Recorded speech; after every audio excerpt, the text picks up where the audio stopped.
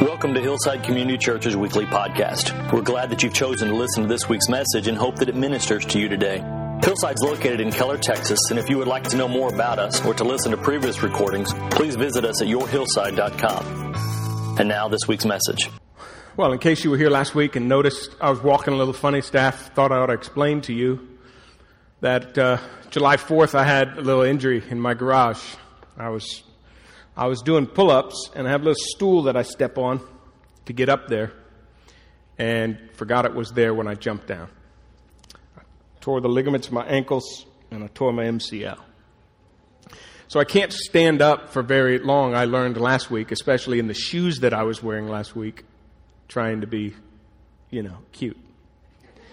So I have to adjust now for that, and so just thought you ought to know in case over lunch you discuss the potential that I may have had a rash of some sort that caused the weird walking. You'd never believe what gets discussed about me at lunch. You notice we have a new logo for Mark. That's, just be honest, it's to trick you into thinking we're in a new, fresh series. You feel renewed? Well, of course, this text is about the strongest thing, maybe the clearest thing, the only thing Jesus really says, at least we think, politically. It has the political overtones that it does. But the truth is, Jesus is far more political than you realize. And it's interesting to see it. In fact, we're looking at the last week of his life, chapters 11 through 16. They're very political. I mean, he will go to a cross, and Rome's going to kill him. And there's a lot of political dynamics going on in there. And we're going to see the politics of Jesus in this text. When you consider at the beginning of his ministry, this is what he says. This is how he announces his ministry. He said, "The time is fulfilled and the kingdom of God is near. Repent and believe the gospel." You better believe that to the hearers of Jesus' day, that had political overtones. I want you to hear how one of my favorite writers translates this, because I just love it. He says this: what is Jesus really offering? Because Jesus is saying the kingdom's here because I'm here. If I'm here and I'm the king, then the kingdom's here. My presence, my power is active right now because I'm here. So Jesus' offer here is to every human being: stop everything you're doing. Rethink everything you know about reality. Renew your plans for living and base your life on this remarkable new opportunity. Isn't that powerful? Because that's really what's being offered. And it is radically different than anything going on in that day. And I will tell you, Jesus aroused all of the political parties of his day. He had all of their attention.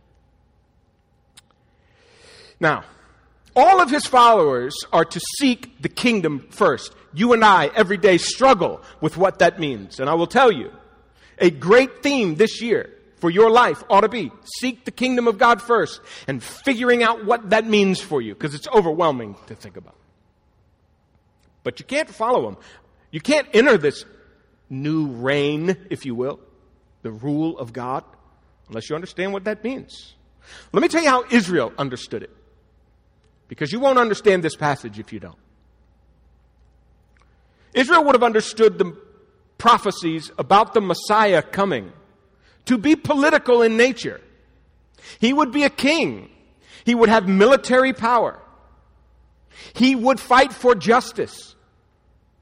That's what they were expecting. And they expected him to literally set up a kingdom now. Rescue them from those who dominated them. In every way. Politically included. Maybe emphasized. Israel craved this from the Messiah. Now, when you and I think of the kingdom and we start to seek it, you and I are seeking something different than Israel did. We're seeking God ruling in our hearts, and we make it sort of a spiritual dynamic, and partly true, although it has other implications as well, real live implications. Hopefully we'll try to see.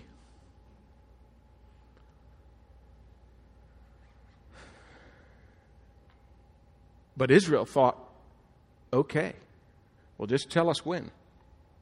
That was Israel's mind. And so the theological groups and the political groups all have their eyes on Jesus since the first time he said that word. Oh, you're going to rule? Well, you need to know how they thought of rule in that day. Well, let's see it. Now, Jesus enters Jerusalem on a Monday. That begins the last third of Mark's book. It only covers a week of his life. We're on Wednesday now. He's already cleansed the temple. He's already been approached and questioned about his authority. Within 2 days, Rome will kill him. Sometime in the next 6 to 8 months, we'll see what that looks like. Now, if Jesus is the king, he is by virtue of that, in Israel's mind, a revolutionary. He most definitely has to be, because no Messiah would tolerate the system of government that was presently in power. No Messiah would. No one would be happy with Rome's way of doing society. It was all out of whack. And so he would have to be a revolutionary of some sort when he makes this statement. Otherwise, the whole prophetic plan would have meant nothing. And more than once in the Gospel of Mark, we've seen people try to rally Jesus into, especially the feeding of the 5,000 was one of them, and then with the pigs, remember, when the demons are going to the pigs. 2 occasions at least where they try to fan that political flame and say, rise to power now and take this thing over. I mean, you got a good welfare program going and you got drowning pigs. This is the moment. And Jesus doesn't fall for it. So they're trying. And then, his ride into Jerusalem would have been the best shot. I mean, because this is the moment where you ride into Jerusalem and you just demonstrate your authority and power. And it looked like it was all getting there. The fanfare was there. The palms were waving. The problem is Jesus is on a donkey. This little peaceful guy who hangs out with all the marginal people of society didn't raise one political eyebrow, really. It didn't get Rome, sort of riled up at all. They didn't pay any attention to it. And pretty soon that whole thing just sort of fell apart and dissipated. It was like, okay. No king here. So, he lost that shot. Well, if he was a revolutionary, and he's got to be at some level, especially in their minds, what kind was he? What kind of politician would Jesus be? What were his politics? He had everyone's attention. I mean, after he cleansed the temple, he has everyone's attention now. The leaders and the people. And the people kind of like him. Even though he's different, but the leaders don't. Reminds me of someone in politics right now. Although I wouldn't compare Jesus to him.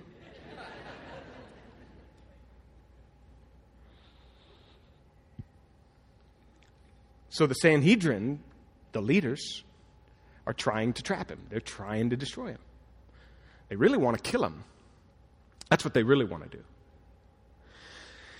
They want to kill him. And remember, the Sanhedrin are the 70 plus 1. The 70 is made up of the Pharisees, the Sadducees, the 2 theological groups, and then the scribes who sort of interpret Scripture, and then plus 1, the chief priest.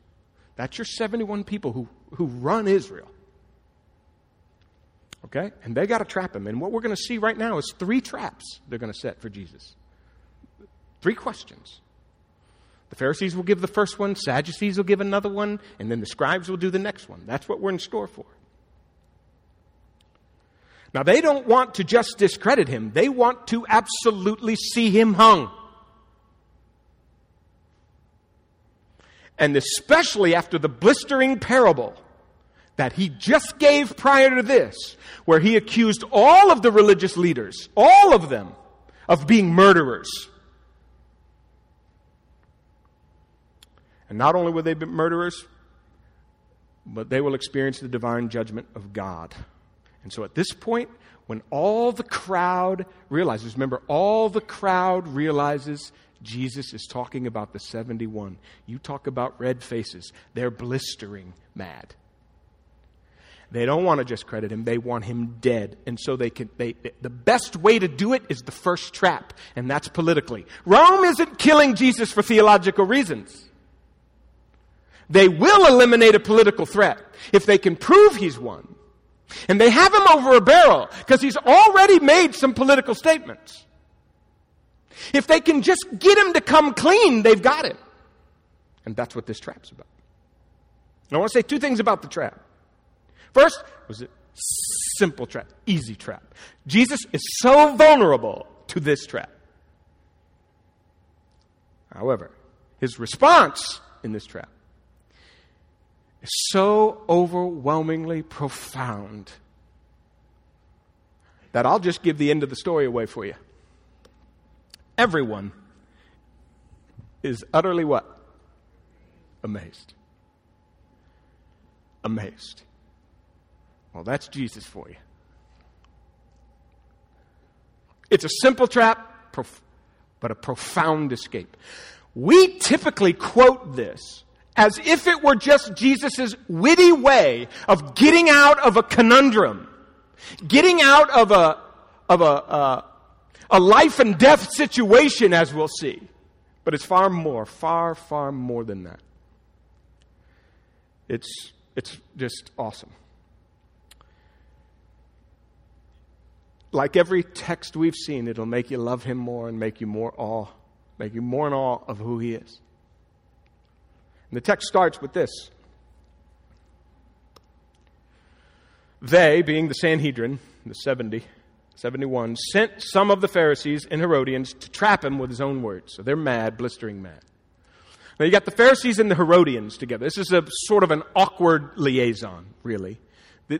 They were a very unlikely tandem in any respects. The Pharisees were the theological groups. They were concerned with God's law. The Herodians, on the other hand, were the political group. They were sympathetic to Rome's intentions and laws. They supported Herod. So these two they coexisted, but very delicately. And the only reason they come together here is a common enemy. It's to trap Jesus politically. D.A. Carson writes, a common enemy makes strange bedfellows. Now, this trap, I said it was a simple trap. It was an easy trap to put Jesus in, but it was a deadly trap. Don't misunderstand that. That's critical to understanding the rest of this text. It was a simple trap, but it was a deadly trap. This word's only used once in the New Testament, right here. And it is used of hunting and fishing. They were looking for a way to hunt him down and kill him. This was their best shot. So it's a simple trap, but it's a deadly one. Life and death stakes in this seemingly, this doesn't seem like that big of a deal question upon first reading. I have to admit that was my feelings. So, in order to trap him, this is what they do. And you'll see something going on in this text. Very interesting. When they came, they said to him, "Teacher, we know that you are truthful, And do not court anyone's favor, because you show no partiality, but teach the way of God in accordance with the truth. Now stop right there. Does that sound like the Pharisees to you? You see what they're doing? They're buttering Jesus up. They are really buttering him up. They use this word here twice. Okay? And this one here, probably idea is integrity. You don't court, or it says, we know that you are truthful. We know you're genuine, authentic, and you have integrity. So we know you wouldn't be two-faced in any way. And you don't court anyone's favor. Okay? You're not trying to win this side by what you say, or this side, the typical politician. They're saying, you're some kind of a politician, but you're different. Now, of course, it's insincere flattery. But nevertheless, they're correct about him. That's the irony in Mark that's so beautiful. See, Mark's full of irony. Amongst all the other writers, he is full of it. And it's full of irony in this text. Because what they're saying about Jesus is absolutely true. They just don't believe it. And I'll tell you this. You come to two conclusions when you look at Jesus. You either see him this perfect, or you see him as a crazy man. But you can't just take him in the middle. You got to go to one of these two extremes. Either he is off the charts, brilliant, full of integrity, or he's a nutcase, but he can't be anything in the middle. And they're basically putting in their words insincere as much as they are. He says, they say, you show no partiality. This is a Greek idiom. It's actually translated, interesting, I want to say, it says, you don't look in the face of people, is how you would translate it. It's an actual literal idiom that the text here, the NET, translates for you. Because it basically means you're not partial. You won't look in somebody's face as if their face is going to tell you what you ought to say. That's not the kind of person you are. Well, let me look at your face and what you want me to say, and then I'll say it. That's not Jesus. And they know it. You teach the way of God in accordance with the truth. In other words, you're not changing your message for anyone. So they're buttering up, and they're buttering him up, and many of us have received this kind of flattery before that puts pressure on you. The kind of flattery that makes you feel a little prideful. Any other person than Jesus would be really puffed up here, unable to handle this kind of pride, this pressure. And so I'm thinking, oh yeah, Lord, you're in big trouble here, because you're finally going to have to say what we all know you have to say if you live up to this. And your pride being so puffed up now, you're going to be forced to give yourself away. Now this is really important. Okay? Because they're insincere, but they're right about Jesus. And they're trying to smoke him out, and they're hoping their flattery does it. Their flattery is designed for Jesus to reveal what they know is true about him. Let me explain something to you. They know he's a revolutionary. He has to be. They cannot, listen, this is so important. They cannot fathom him being anything else but a revolutionary. He's just so subtle about the way he presents it that they can't catch him in it. So all of this is to say, you're a revolutionary. We know you're a revolutionary. It's time for you to say you're a revolutionary, and we're doing everything we can for it to finally come out of your mouth, because they have no other category for him. No other category. That's critical. That's why the trap is simple. You can't say the things Jesus has said throughout his ministry about a kingdom and about a reign and about being the Messiah. You can't do the things Jesus has done without there being some political overtones to it. And you've got to be a revolutionary. That's why the trap was simple. Everybody can see it. He just hasn't said it yet.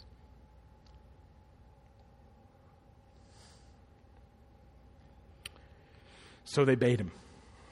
And they bait him with this question right here. Here it is. Is it right to pay taxes to Caesar or not? They asked the question twice, should we or shouldn't we? As if to say, either we do or we don't. Which is essentially saying, either you're a revolutionary or you are not. Spit it out. No middle ground. Now, for us, we're listening to this and we can't fathom why this yes or no question carries that much weight. Why does it? Well, if you don't understand that, you'll never understand the pressure that is here. And you'll never understand the marvelous move that Jesus makes. And then you'll certainly not understand the point he makes at the end. And I learned that. I realized that this week. I had no idea what was at stake here. Looking at it was incredible. They put him in this either-or category. Revolutionary or not? Yes or no? Now, let me just say something about this. And why it was such a critical moment when that question came out. Okay? The tax that they're referring to is a poll tax. In fact, this is literally the word for census. Okay? It's a Latinism, transliterated literally from Latin. The Greek word just translated right out of Greek from Latin. And Latinism, because Mark was talking to Romans, so he's got a lot of little Latinisms in his writings. And so it means head tax, a poll tax. It wasn't any kind of tax. This is a specific tax. It was the poll tax. This tax was the most despised of all the ones Israel paid. And they paid plenty. And it wasn't despised because it was so much money. It was the lowest tax they paid. It was despised because of what it represented. It basically said to every Jew, this is basically your tax for the privilege of living in subjection to Rome. They hated it. Every one of them had to pay it. It wasn't much. It would amount to maybe 18 cents in your life right now. Nothing. But what it represented was powerful. When this tax was instituted, 25 years ago, roughly, AD 6, Judas the Galilean revolted. This is the second major revolt by a Judas. One happened in the Maccabean period, the Maccabees. That's not too distant. N.T. Wright is correct, I think, when he says there's a sort of an echo chamber that you've got to hear this question in, and it starts with the Maccabean period with the first Judas who revolts about taxes, and then the second one when this is instituted. Josephus tells us about Judas the Galilean that when he found out when Rome decided to give this tax to everyone, he said that they were cowards, that the Jewish people were cowards if they would endure to pay the tax to Romans and would, after God, submit to mortal men as their lords. For Judas, you could not pay that tax and follow God. You couldn't do either, and I'll die for it. And die he did. Him and all his followers, Rome took him down. Now, just so you know how serious this is, if you don't already get it, in AD 66, okay, roughly 35 years from this moment, another revolt will happen that stemmed back to Judas's. And that will be the revolt that brings the Romans in AD 70 and destroys Jerusalem. And it will come over this very same issue. You better believe this issue is huge. It's life or death. Oh, it's personal. Don't you think that someone in the crowd probably lost a loved one in that revolt 25 years ago? You better believe it. Oh, this is personal. This matters. Now, you know what Judas did in this revolt?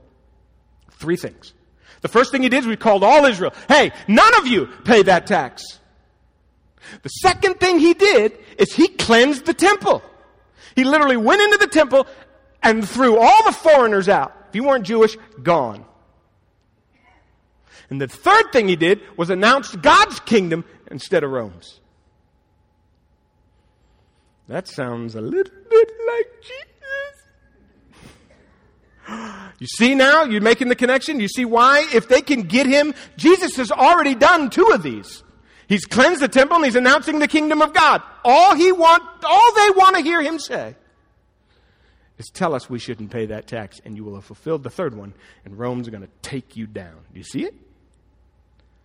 Do you see the political overtones associated with what Jesus does and what he's saying? You better believe there's political realities here. It is incredible. So you talk about political pressure. This is it. Say yes, and you lose the people. They'll all hate you for saying pay that tax. Hey, we've lost our lives for this issue. Say no, and you're going to lose Rome, and Rome's going to kill you. It's a no-win question. Jesus can't win. How is he going to diffuse this? What is he going to do? Well, he does 3 things, and they're overwhelming. They're just absolutely phenomenally remarkable. The first thing he does is, remember, I've tried to emphasize this as we go through Mark, and I don't want to let it go every time we see it. I want you to notice how many times you're going to see this concept in Mark. He saw, you're supposed to see in Mark. That's why the seeing the suffering servant. This third of the book is seeing the suffering servant. It's been all about seeing Jesus. That sense in Mark. Remember the half-blind guy, the blinds that all the blind people that he heals. It's all about seeing. And remember, Mark wants you to see who Jesus really is.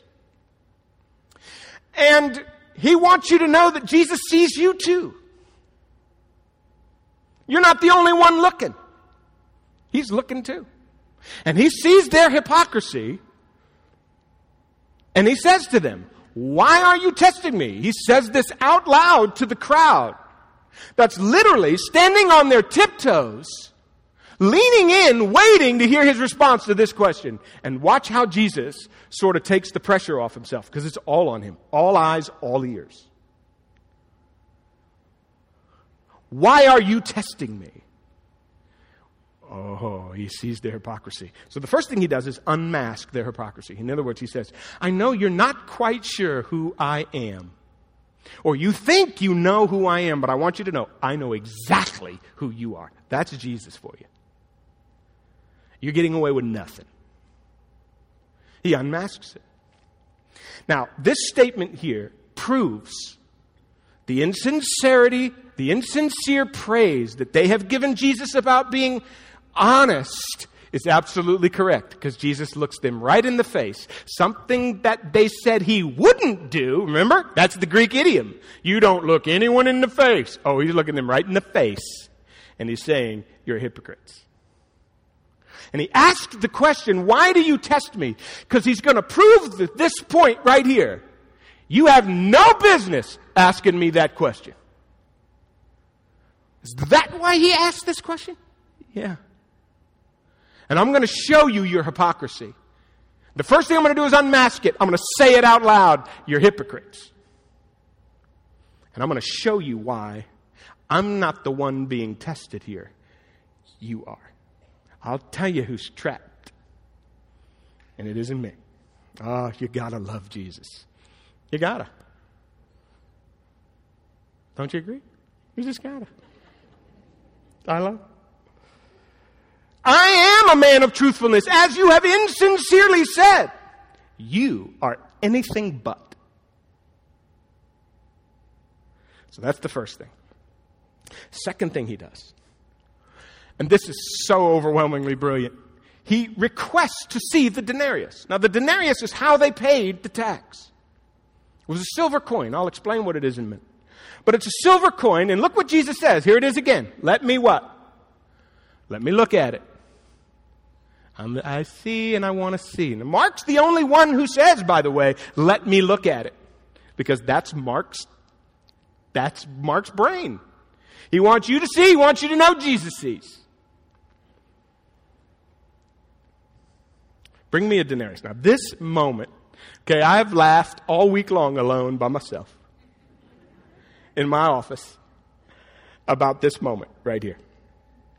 Because the fact that listen, all eyes are on him, imagine. And then he goes, give me one of those coins. And everybody has to go, oh, okay, all right. He diffuses the moment by setting them completely off guard because now they're all going, oh, well, hey, hold on a minute. Hey, you got one? I didn't bring one. Did you get one? Hey, anybody got? I don't know. I can't have fun. How long did it take to get one?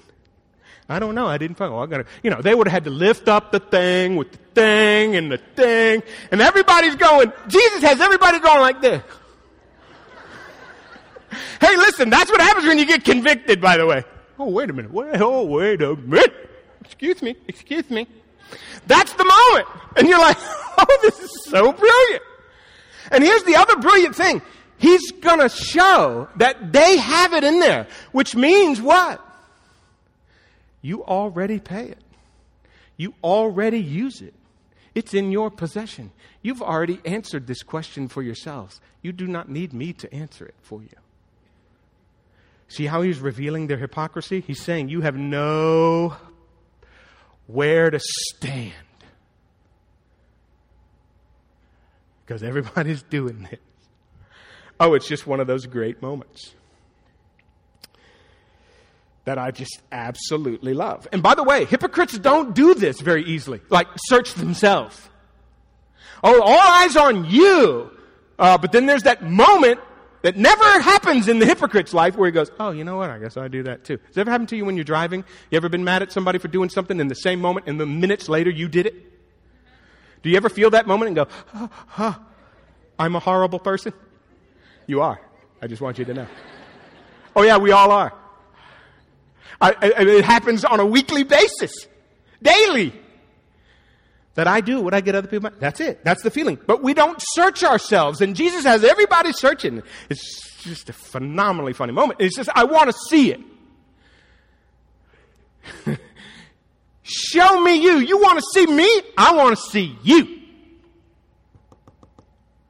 I'm looking at you. I love it.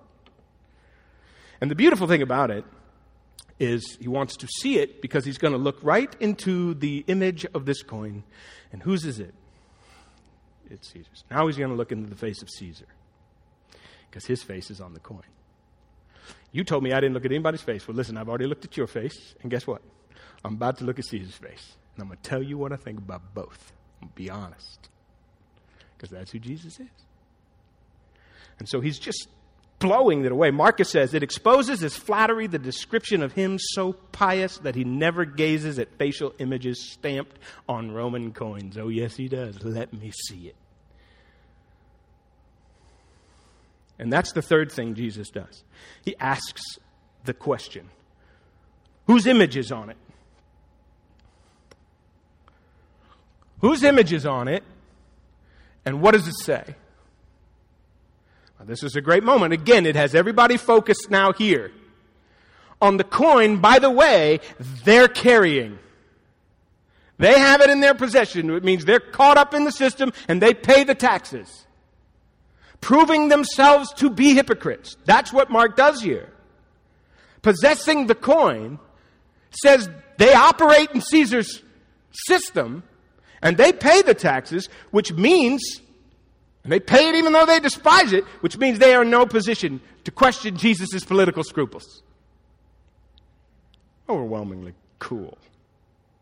And Jesus says, show me whose face is on it. And of course, the denarius was a silver coin.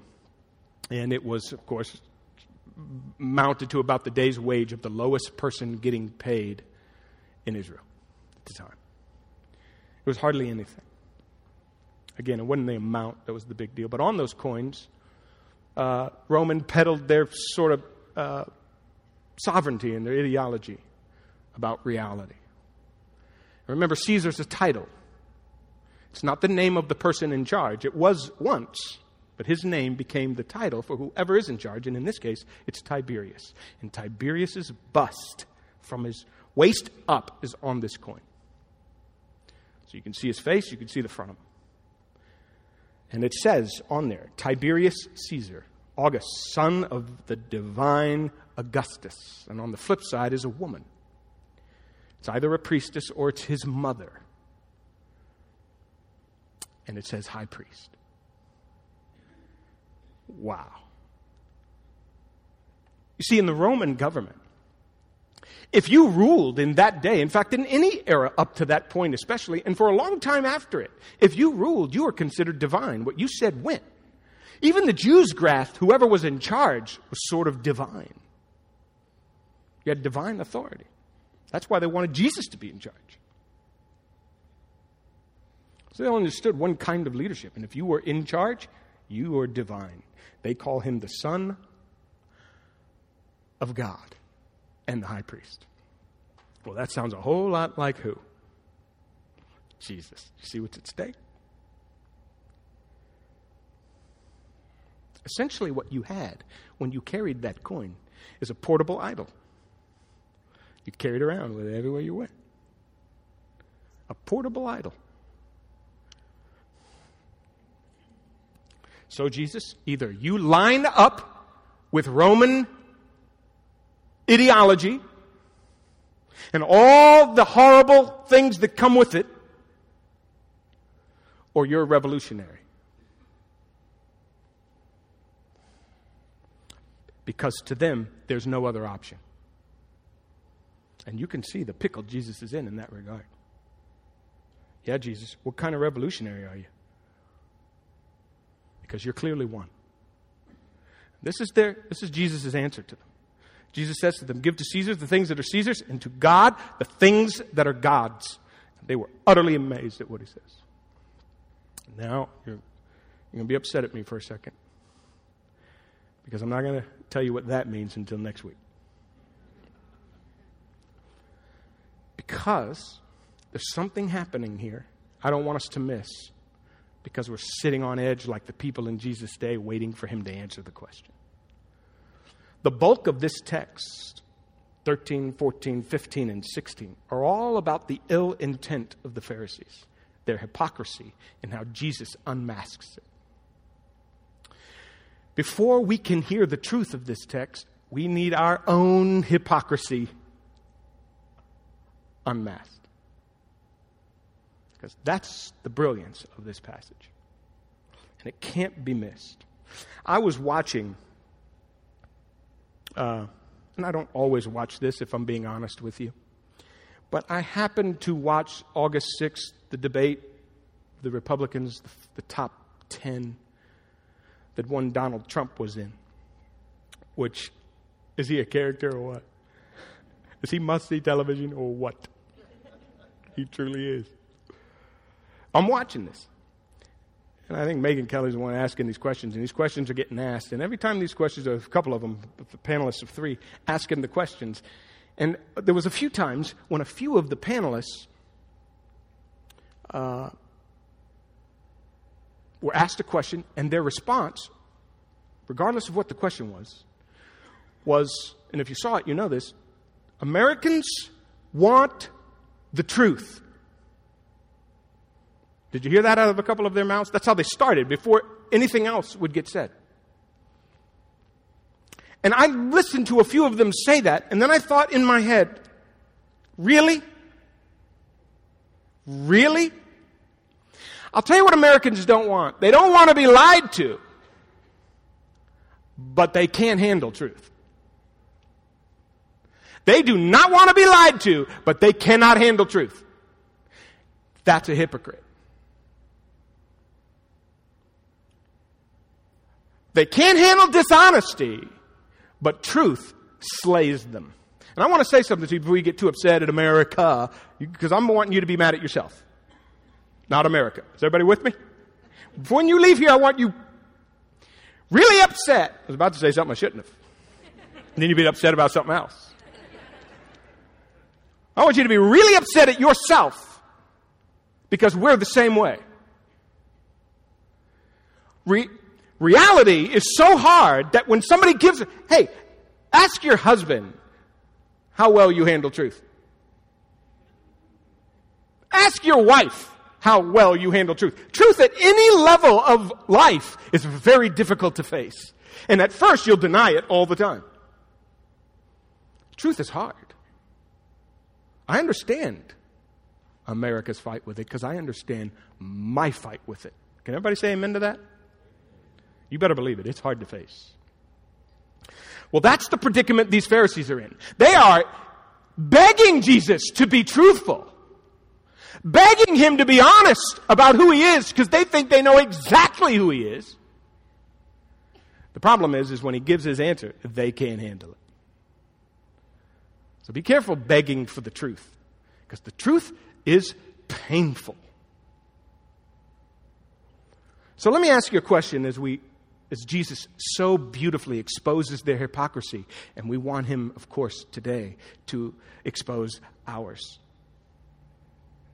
Whose neck are you breathing down today? Who's in your crosshairs? Who are you leaning in on tiptoes just waiting for an answer? Your kids? America?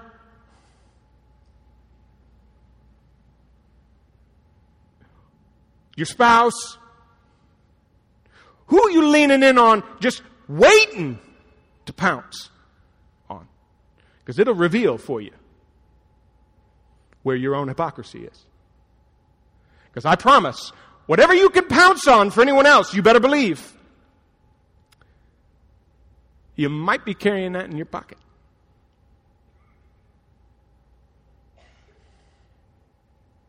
Whose sin are you relishing? Like, who sins in your world and you love it when they do? Because it makes you feel better.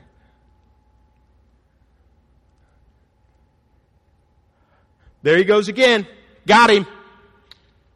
Feeling good. You whistle Dixie when someone else blows it.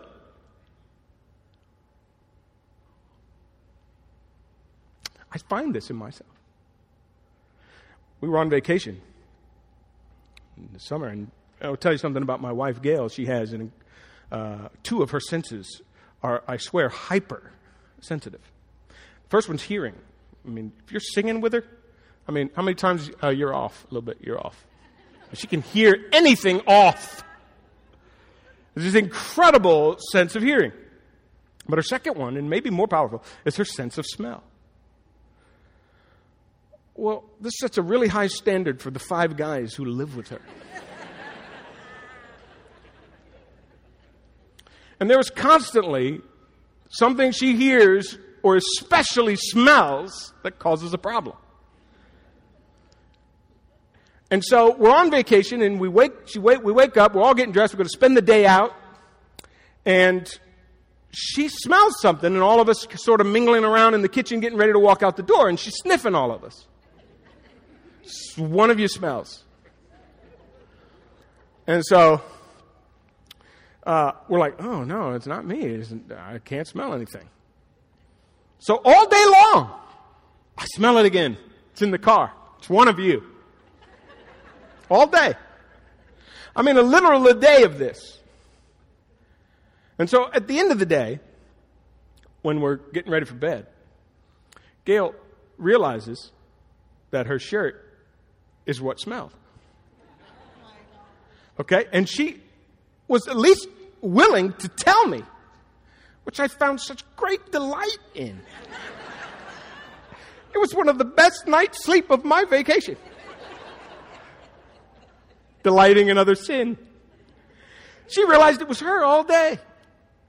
So that that mildewy smell that comes out of the dryer every now and then, that's what it was. And she couldn't put her finger on it, or no, whatever's on it. And it ended up being her. Oh, we found such joy in that. That's us. That's us. You smell it. Remember, it's on you too. You know that little ad that says, Capital One says, what's in your wallet? All right, your response to that's supposed to be none of your business, just so you know. But Jesus' business is to ask you what's in your pocket. Yeah, everybody going, oh, wait a minute. You know how it is with change? Some idols are like spare change. You never really know what you have in your pocket. You ever come up to the cash register and the lady says it's going to be 26 cents, and you go, ooh, ooh, ooh, ooh, ooh, ooh, ooh. Ooh. You don't know if you have, ooh, ooh, ooh, ooh, ooh. Oh, and you're going to pull out because you have no idea what's in here, right? And I got it. I got 26 cents. You love it when you don't have to break $1. You didn't even know you had it in there. You didn't know you had it in there. That's how some idols are. And see, hypocrites that aren't in tune with what's in their pockets, they know how to be angry and bitter at others. But they failed to take their own inventory. That's what Jesus is describing here. And I would suggest to you today that Jesus is asking every single one of us, what's in your pocket? Empty them. And how scary would that be right now? How scary would that be right now? To find out that, well, money really is it. I'm angry and bitter at somebody. Power and control. I'm a freak. Or I'm scared of everything. Or lust. Greed. You know, a coin that I haven't identified in my life lately is like this commitment to comfort. Anything I can do to make my life easier is what I'm committed to the most. Makes following Jesus really hard. I want to suggest something to you as you bow your heads right now. Just bow, and we're going to be done in just a second. All I want to ask you to do is, as you reach it in your pocket and you're trying to figure out what it is, right now, confess it to God. Say, God, you're not going to believe what I found in my pocket. This little portable idol I didn't even recognize, I didn't even know it was there. But it's ruling me and ruining me. And I'm holding it right now. And I'm sorry. I'm sorry I've given it the power that it has had in my life.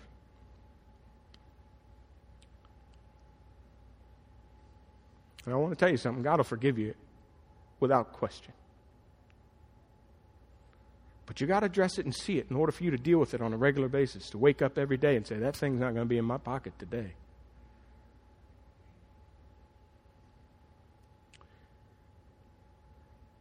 I want to ask you to do one other thing as you pray about it this week. Tell someone else. Tell somebody you love and trust. Never going to believe what I found in my pocket this week. I'm going to tell you why. Because it becomes far more profound when someone else knows.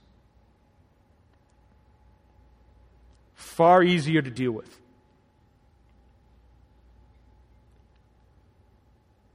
And you also learn what forgiveness means when somebody grabs you and says, hey, I understand, I got that one too.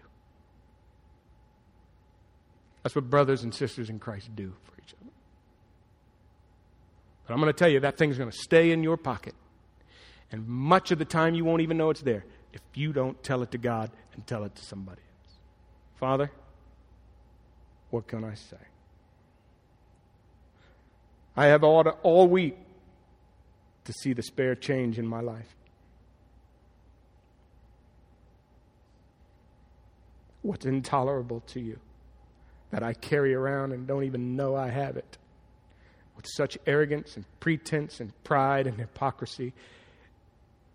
And I've confessed that to you.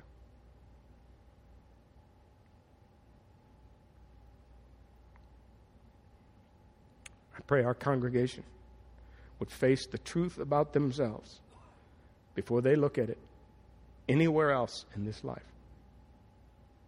And that can only happen in your presence. And I pray for it in Jesus' name. Amen. Well, Hillside, as we close, I just want to simply say, in a couple of weeks, we're going to have a series that I told you about this summer on the subject of homosexuality. The series is going to be called Design. And I want to give you a couple of thoughts ahead of time. I want you to know right off the bat that this is not going to be a bash session. That's not what it's about. And I want to remind every single person in this room that it's a miracle any of us have come to Christ. It's a miracle. And every one of our testimonies ought to start with, I have to be the worst sinner you've ever known. Now, with that said, we're going to look at, I want you to see that subject amidst God's theological portrait and picture, what His design is for us. Because I think that's the only way, really, to hear it properly. And so we're going to start in Genesis. We're not going to go through every book. I don't want you to get scared. I got to get back to Mark. But we're going to start there, and we're going to show, and I'm going to show you how these are all linked, and you can't mess with any one of them, and if you do, you mess up the whole picture. They're so tightly linked. I want to show you what it looks like. And I had a man ask me, is it okay if I bring my daughter who's a lesbian? And what he meant by that was, are you going to care that she's in the room? I knew exactly what he meant. And I said, you better believe I'm going to care that he's in the room. She's in the room. And I pray that you'll feel the same way. Be able to invite someone, because I want anyone to be able to hear this message. As hard as it is for some of us maybe to hear this, we are all accountable to God as our Creator, every one of us, and I'll show us that. But I also want this church to know its place in God's plan for reconciling the world to Himself. And we have a part in that plan. So we're going to look at it together, and I promise it is going to challenge every single one of us at the deepest levels. So be in prayer about it. Because I want Hillside to be a safe place for anyone to walk in those doors and hear the gospel. The same gospel that changed our lives can change anyone's. And we're going to be ready for them, and I want you to be ready for them. And I know you're going to be challenged. All I'm asking you to say, God, help me to be ready, even though I don't feel ready. Help me to be ready. All right, will you do that? Okay.